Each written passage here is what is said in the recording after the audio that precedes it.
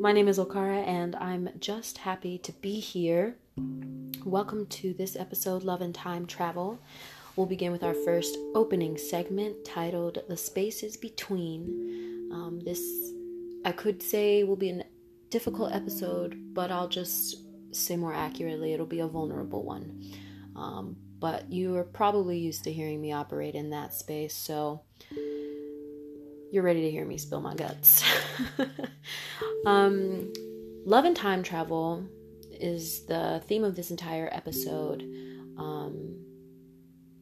But this opening the spaces between is more about gray area. So, the spaces between the not black, the not white, the not crooked, the not straight, the not up, not down. The gray area in love and relationships. This episode is featuring a question, one of the 30, I'll be completely honest, questions that I've posted on Instagram and Facebook. The question was, why so distant? And this person had all the reason in the world to ask why so distant, and I avoided answering for a little while, not quite knowing how to put it into words, and also being fully wrapped up in the reason for my distance.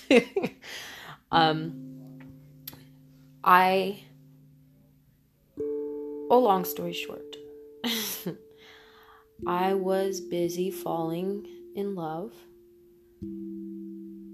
in between the spaces of friendship and romance. And in that time, I kind of really zeroed in as far as where my energies were.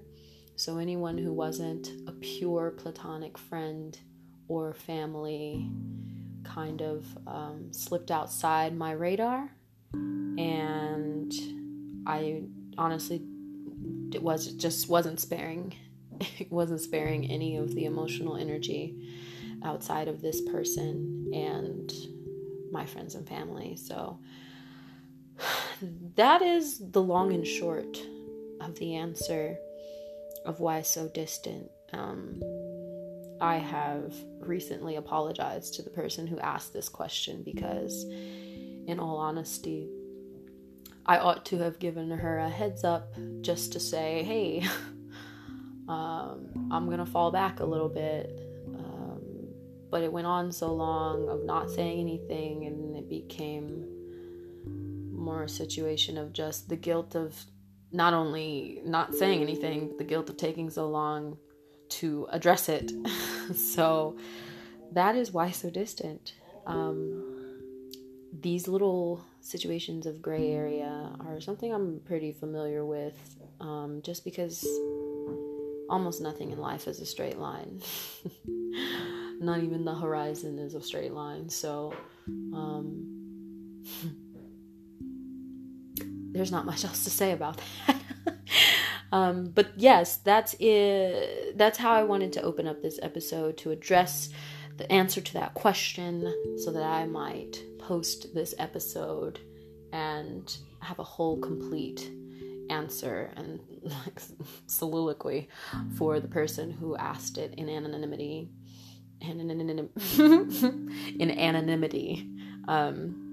So yeah, we will move on to the next segment now that we've kind of set the tone.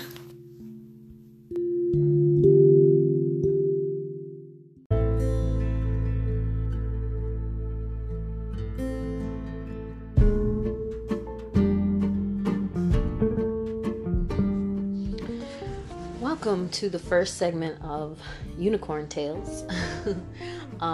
This segment is just meant to kind of be a space to speak specifically on queer love and relationships and my experience as a queer woman. Loving women is different. Loving women is different. having dated both men and women, now keeping in mind that I dated women a little bit later in my life, like starting, I suppose maybe I was 22, 21. Keeping that in mind, but just in general, having dated both men and women, I find myself so much more intensely drawn to, connected with, bound to the love and life ties with women. I think part of me I've been philosophizing, and I think partially it might be due to that kindred spirit sort of feeling. I have a poem, Queen's Anthem, that sort of highlights that recognition of a twin flame, that once the twin flames come together, it burns all the brighter. There's so many similarities, so many shared life experiences and shared moments before you even met each other. That kind of thing, once you start to relate them, becomes some of the strongest glue between two women. This is, of course, just like a floating theory that I have. So like that bonding, once a relationship ends or progresses, like that is that glue, the shared experience, the kindred spirit acknowledgement, and you know, being kind of the same cloth. Which goes into another thing that I think about sometimes is like the closeness of women. Be you friends or lovers, mentor, mentee, teacher, student, like closeness between women, same as I imagine as closeness between men. There's something special and sparkling about it. Like you become closer, maybe faster. Well, given the lesbian or women loving women trope, U-Haul, being close very quickly. Pause. U-Haul. Let's talk about this term really quick for anyone who isn't familiar. U-Haul is a term that is used to describe the progression of a relationship between two women. Legend has it that we move pretty quickly. I think in part this is due to that bonding I'm talking about, that kindred spirit, that recognition of self in another. I think that kind of feeds into it. It's not that we all are like looking to build a home and a picket fence and a family with every person we fall for, but things just start to happen in rapid succession. And even if you don't get to any of those big milestones, there's still this emotional sense of like moving quickly. So I don't know, it's kind of built in, and I can't tell like whether I'm offended or whether I agree with it. I mean, I agree in the sense that I think it happens. I see that it happens, but I don't necessarily think it's bad. I don't want anyone rushing into shared bank accounts or rushing into adopting children or having children in vitro or anything like that, rushing. But I don't see the big calamity in allowing things to progress. As long, if no one's life is being fully interrupted, I don't see the problem in letting things progress at whatever speed it happens. I think it's natural for us when we super relate to someone, as men loving men and women loving women tend to do. let it roll. That's how I feel. So there's this like, that's the U-Haul. And I think, I don't know, I think the speed comes from the closeness, and I don't think that's a bad thing necessarily. I actually I'm invigorated by the discovery of another person, and when I'm falling for them, or even when we're building just a friendship or a foundation of a friendship to become more, I think it's invigorating to feel drawn to each other. I think it's kind of similar to the discussion in a previous episode of Love and Alchemy, where all these moments of chemistry and bonding to one another in different ways and different moments, I love it. It's the ultimate adventure. Discovery of self and discovery of self with another are the ultimate adventures to me. I love it. I'm the kind of person who loves love. I mean, it's cliche and people kind of talk down on that concept, but I love love. Absolutely. I was even scrolling through the internets. Someone I'm friends with on Facebook said, I have philophobia, I think. It's one of those like word porn words that I'm not 100% sure is a legit thing, but culturally, philophobia is the fear or aversion of falling in love. And I commented, I'm pretty sure I have philophilia. I love it. I love falling in love. I love nurturing love for a friend and becoming more bonded with a friend. I love discovering new nooks and crannies of love I have for my family members as, you know, I get to know them more and as we all grow. I love that feeling. It's enriching. It's the spice of my stuff. So I don't know, there's this trope of women loving women, not only being a different kind of loving someone, and I do think it is love of a different kind between the same sex. It's different. Oh, it hits different. But that gray area of like what's too fast and what's too slow and what's too much too soon, what's too little too late, like I think love and time interact with each other in a really interesting way. Just so much that like, what even is time? What even is time? I think before I met this person that became very important to me,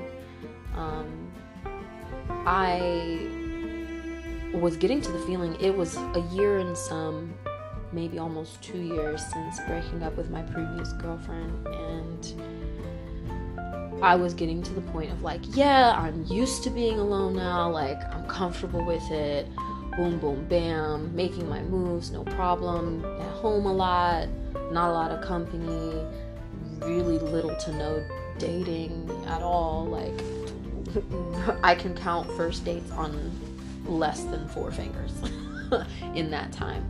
And by the time I had run into this person, I was bursting with just love and affection, with, you know, nowhere to really put it.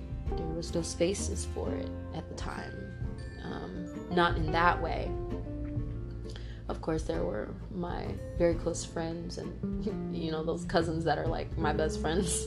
So they overlap the family and friend thing. But my closest people, you know, aside from that, there was no space to put it. No nook and cranny to pour into the way I was just bursting at the seams to do. So I had so much love, and so little time to really sit down and ponder like what I was going to do about it, or how I was going to meet people, or I just didn't have the time for trying to find somewhere to put all the love. So it just kind of went to the back burner, and I was going through the motions. Things were, I want to say things were gray, but maybe that's not the right word for it. I'm thinking out loud now. Some of these thoughts I'm really just formulating as I speak to you. But I do, for this portion, Unicorn Tales, I would like to read the poem Queen's Anthem that I have written, and it kind of touches on all these little moments of women loving women, and those first moments of discovery, and what it feels like to feel that twin flame kind of acknowledgement of seeing self in another, that shared experience, and how that fuels the passion and the bond between you, catalyzes that chemistry, that alchemy of love and relationship building between two women. So I'm going to read Queen's Anthem for you as soon as I find it. Catch yourself gazing at this woman's pedicured toes, cocoa buttered knees, soft belly resting under those, just so. Now, you've organized a sort of romance, set blindly by imagined pretense, thought to yourself, if I just focus on getting ready for bed, I won't notice how my yoni tenses. Overzealous laughter at the sitcom neither of you are watching, 'cause you've just glimpsed her belly ring, glittering, winking at you like the day's last sun rays that slide through the blinds like your fingers might. You sigh, a ragged, feebly disguised gasp, as your daydreams darken, so reached a tentative hand toward her ass, and thusly cupped, on the cusp of groundbreaking discoveries, earth-shattering in its complex beauty, on your toes, with anticipation, kisses raining down gently, distracting from your own precipitation, in her eyes, a sacred recognition, twin fires slowly burning away, apprehension on your skin. She plays familiar tunes, and you too find yourself fingering well-learned patterns on the curvature of her, a living cello, equipped with the skills that only you'd know. Maybe you trained for this. Countless times you pored over the rhythms, spilled sweat and tears into your own private melody, just so that you could render this woman speechless, weak in the knees. She shivers and whines, squirming and writhing in time to your ministrations, and it's triumph and nirvana you feel, until the flood of acquiescence washes through your concentration. Before you is a goddess, glowing and divine, and you think, oh, the victory was never mine. It is she who has won me, and I am blessed to bask in her glory. She laughs, a tinkling thing, raining down kisses on your skin as you smile.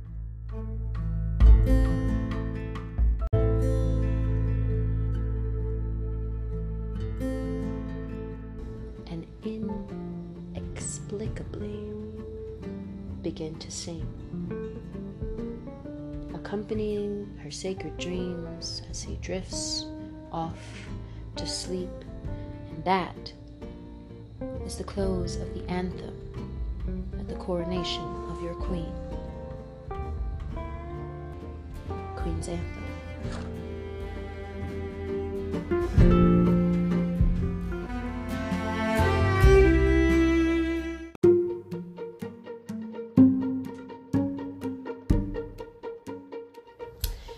Now, for our mental mukbang today, I have a bunch of poems that all kind of fit this theme of love in moments past, and kind of recognizing the moments that define love. And there's some moments of struggle, some moments of bliss.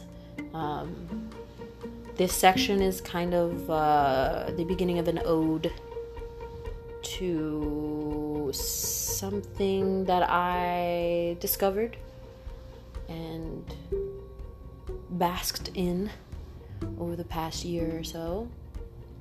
And these are poems that hearkened to those moments that I remember and that I cherish and that I will remember going forward, no matter what happens.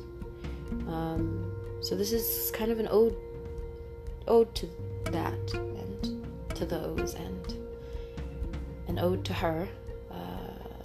Who knows if she will listen to this episode or not? I don't know. But this is something that I'm sharing with you all. Not to burden you, but to open up and unburden myself. So the first poem I have is called Lending Out Books. I'm reading from one of my favorite books, which is a compilation of different poems, all kinds of authors, compiled by, selected and introduced by Garrison Keillor, or Kyler, who knows. So I'm just going to be reading a few poems from my favorites, that kind of put me in the space of all the things that I'm describing right now.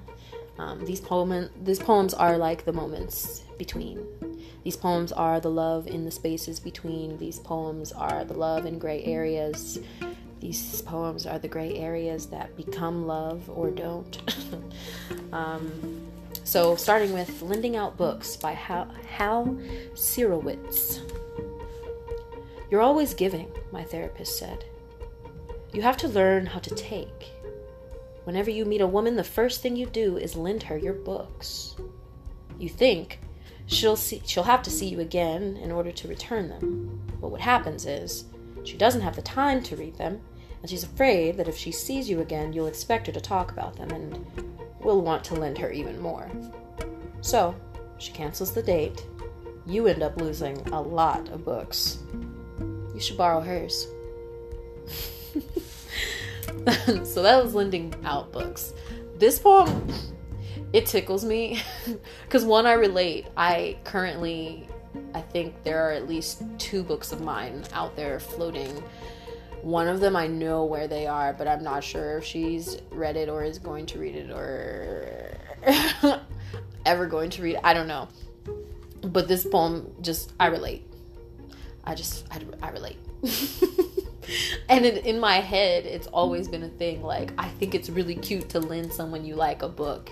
And then it's like sharing a piece of you the same way sharing your playlist with someone is sharing a piece of you. And then, you get to talk about it. And like, how did this make you feel? And what about that part? That's the vision. That's the dream. It hasn't really happened like that to date.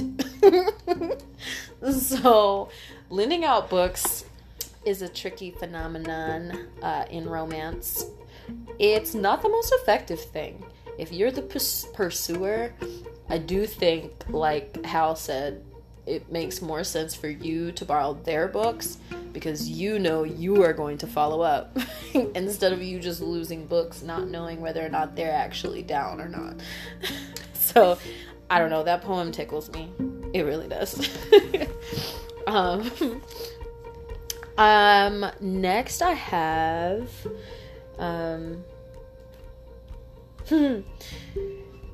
I also have, The Changed Man by Robert Phillips. This is just on the next page, so we'll go here. The Changed Man. If you were to hear me imitating Pavarotti in the shower every morning, you would know how much you have changed my life. If you were to see me stride across the park, waving to strangers, then you would know I'm a changed man. like Scrooge, awakened from his bad dreams, feeling feather light, angel happy, laughing, the father of a long line of bright laughs. It is still not too late to change my life. It is changed. Me who felt shortchanged because of you, I no longer hate my body. Because of you, I buy new clothes. Because of you, I am a warrior of joy. Because of you and me. Drop by this Saturday morning and discover me fiercely pulling weeds, gladly dedicated as a born-again gardener. Drop by on Sunday. I'll toner wax your sky blue sports car, no sweat. I'll greet enemies with a handshake, forgive debtors with a papal largesse. It's all because of you and me. I've become a changed man. Changed man.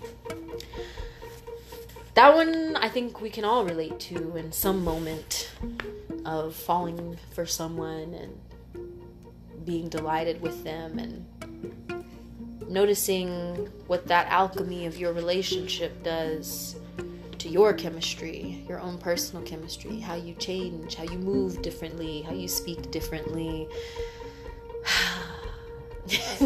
So many transformations. I really should have read this one in the Love and Alchemy, or the Alchemy of Love episode, because this is really sweet and simple way to express the chemical changes that happen. So yeah, there's that. Next up, I have Sonnet by C.B. Trail.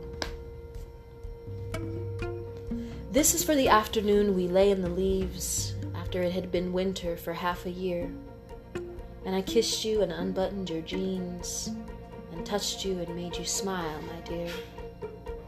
And of all the good things that love means, one of them is to touch you there and make you smile among the leaves and feel your wetness and your sweet short hair and kiss your breasts and put my tongue into the delirium between your soft, pale thighs, because the winter has been much too long. And soon it will come again when this love dies. I will hear sermons preached, and some of them be true, but I will not regret that afternoon with you. Sonnet. Oh, that one. Honestly, this poem strikes me after meeting almost every woman that I've ever fallen for. This poem strikes in some way. Sometimes more specific, sometimes more literally, and sometimes more figuratively. This time, it was really literal.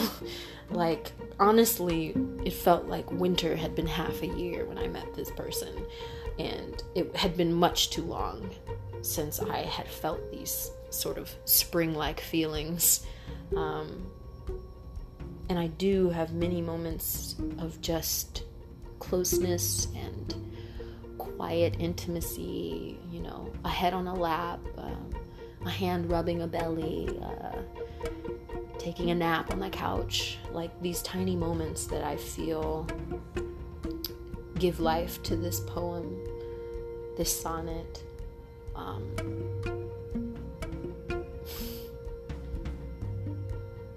It's memories that'll really always be sweet to me and dear to me, no matter what happens in the future.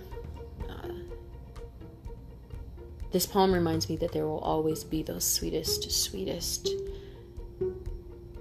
precious pieces of stolen time with this person. And it makes me feel grateful, even though it feels a little bittersweet right now. It makes me feel very grateful to have created those moments. So anyway, next I have, let's see. Oh, that's a long title. Let me find it.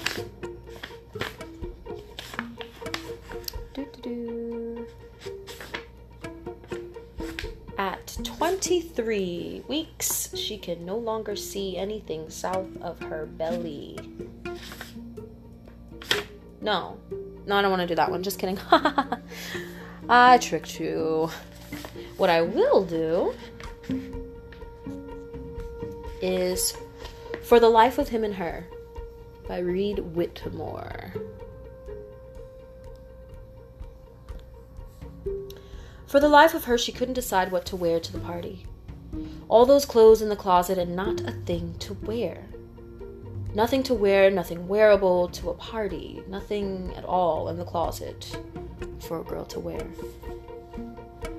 For the life of him, he couldn't imagine what she was doing up there. She'd been messing around in that closet for at least an hour, trying on this, trying on that, trying on all these clothes up there, so that they were already late for the party by at least an hour. If only he wouldn't stand around in the hall, she could get herself dressed for the party. She knew she could somehow. But he made her so nervous. He was just so nervous there in the hall that she didn't think they could get to the party anyhow. He didn't want to go to the party anyhow. And he didn't want to stand in the hall. But he didn't want to tell her that he didn't want to go anyhow. He just didn't want to. That's all. For the Life of Him and Her. This poem is such an awkward, uncomfortable, slightly tense moment. It makes me think of those kind of oddly tense days or events or conversations that you have with someone special to you, maybe someone you're used to at this point, super comfortable with at this point, and there's these weird, unduly awkward, unduly tense moments, and it's like that odd space between what might be an argument or what might be a confrontation, and neither of you really want it to be that, but there's just this weird buzz in between you. Maybe it's the day you had individually and now you're coming together and not quite meshing. This is like being really close to someone, but also what it looks like when there may be a conflict, or maybe there has been a conflict recently and you have to relearn how to be around each other in that moment. And it's difficult, it's uncomfortable. You don't want a confrontation, you don't want an argument, but you can smell it on the air like rain. Yeah, obviously I relate. And I'm sure you do too. That kind of calm before the storm sort of feeling. It's not ideal. It's kind of gross, but if you communicate and comprehend what's being communicated, you can work. It is hard, but you can work to push through that and grow from it and allow that weird storm to be just spring rain on new flowers for the next moment. Speaking of which, the next poem is After the Argument, Stephen Dunn. Whoever spoke first would lose something. That was the stupid, unspoken rule. The stillness would be a clamor, a capo on a nerve. He'd stare out the window, she'd put away dishes, anything for some noise. They'd sleep in different rooms. The trick was to speak as if you hadn't spoken. A comment so incidental, it wouldn't be counted as speech, or to touch while passing, an accident. Of clothing, billowy sleeve against rolled up cuff, they couldn't stand hating each other for more than a day. Each knew this. Each knew the other's body would begin to lean, the voice yearn for the familiar confluence of breath and syllable. When? Who first? It was Yalta, always, on some level, the future, the next time, this time. There was a cardinal on the bird feeder. One of them was shameless enough to say so, and the other pleased to agree. And their sex was a knot untying itself, a prolonged coming loose. after the argument. I mean, that one speaks for itself. I think it is such an eloquent and simple and concise way to paint in broad yet delicate strokes what it feels like for two people who care about each other to come back to each other after an argument, to silently agree to lay down arms and rejoin. There's not much I can say about it except that I experience this moment often in my past few most recent interactions, and all of this is facts, big facts, not even gonna lie, like all of it down to the end. And we know what that's like. That last line, we know what it's like. The sex was a knot untying itself, a prolonged coming loose. Felt, sis. Felt. And wow. So I'm going to wrap up the mental mukbang with sonnet. Now hold on, Roman numerals are hard. XL3. Okay, so no 50, no 503, sonnet XL 111 by Edna St. Vincent Millay. Y'all can judge me on the Roman numerals later, okay? Just pay attention for now. What lips my lips have kissed, and where, and why, I have forgotten, and what arms have lain under my head till morning, but the rain is full of ghosts tonight, that tap and sigh upon the glass and listen for reply, and in my heart there stirs a quiet pain, for unremembered lads not again will turn to me at midnight with a cry. Thus in the winter stands a lonely tree, nor knows what birds have vanished one by one, yet knows its boughs more silent than before. I cannot say what loves have come and gone. I only know that summer sang in me a little while, that sings in me no more. That one, it is a little melancholy and isn't so much about one person. This sonnet to me is an ode to all the people who have created moments of love and joy with you, and remembering them and honoring them, no matter the brevity, no matter if you remember when you met, or you remember their favorite color, or that thing that they said in particular. This is an ode to all the good that you found in each other, and the place of light that they created. All of them, the people that you gazed at from across the room and shared a smile with, the people you shared your bed with, the people you cooked with, laughed with, cried with, all of them. That's what this sonnet is to me. So I thought that's important to put into this episode as well,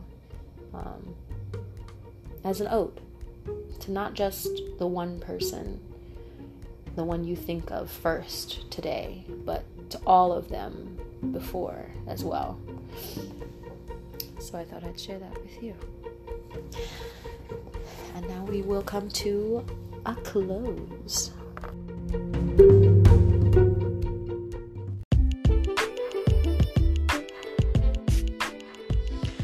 And here we are at the close. Love and time travel. I think the relativity of time and the ambiguity of love, the pervasiveness of both, prominence of both, the importance that we put on both and that we find in both love and time connect them pretty intrinsically. I've poured out my guts to you, so to speak, in today's episode, because it is so fresh and raw to me as I record.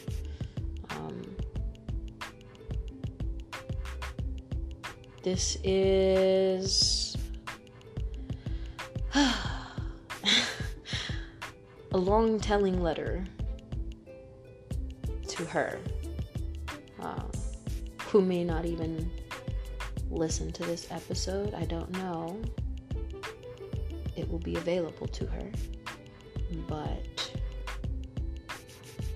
I've figured some things and have been figuring some things, and now looking forward and knowing what must change and not knowing what that's going to look like or feel like. I want to close with a poem that I've written recently, and also one last poem from this compilation to sort of wrap it up. I do like to end on a note that acknowledges optimism, that acknowledges possibility, that acknowledges the space for growth. So that's why I will be, and you'll see, you'll know why I ended on the poem that I didn't write. I Can Tell Time. An original by Okara Imani. Written March 14th at 1725 hours. I don't know what to tell you. Some things beg sharing, but since time is always told first, I'm sat with the phone staring, thinking, I can tell time. Too soon. Too soon is the stab in the dark. A testy wire to cut before setting off your heart. There are things one may begin to impart. A start. A sowing of seed. Fertile soil tilled with want and need. A desire to plant something new. A beloved flower, or maybe a weed. I don't know what to tell you. Again and again we hold fast to what's dear, that which we know to be true, but what if we set it free? Rather than standing behind a newly closed door, scent of that dear one still lingering, thinking, I can tell time. Too late. Too late is smoke rising from the debris. Thick with regret is the scene of defeat. This is the sentence never to complete, though the sentiment bleeds into the very earth beneath our feet. Time is but a necessary thread between us all. Some things can't be timed, so we call it falling. I can tell time. In my mind, I can rush it forward and even turn it back. I can tell time, but before it's passed, maybe it already has, I'll tell you, I think I love you. So there's that. On the Strength of All Conviction and the Stamina of Love by Jennifer Michael Hecht. Sometimes I think we could have gone on, all of us trying forever. But they didn't fill the desert with pyramids, they just built some. Some. They're not still out there, building them now. Everyone, everywhere gets up and goes home. Yet we must not diabolize time. Right? We must not curse the passage of time. Well, that being said, I have shared everything I can share with you and this person. And I now feel confident in lifting up my head and looking forward and not cursing the passage of time. Although it seems the time slipped by me to say certain things to this person, and now the moment has passed. So, knowing that, I strive to be hopeful, I strive to be optimistic, and always, always, always, always love. And always hope. My name is Okara, and I'm just happy to be here.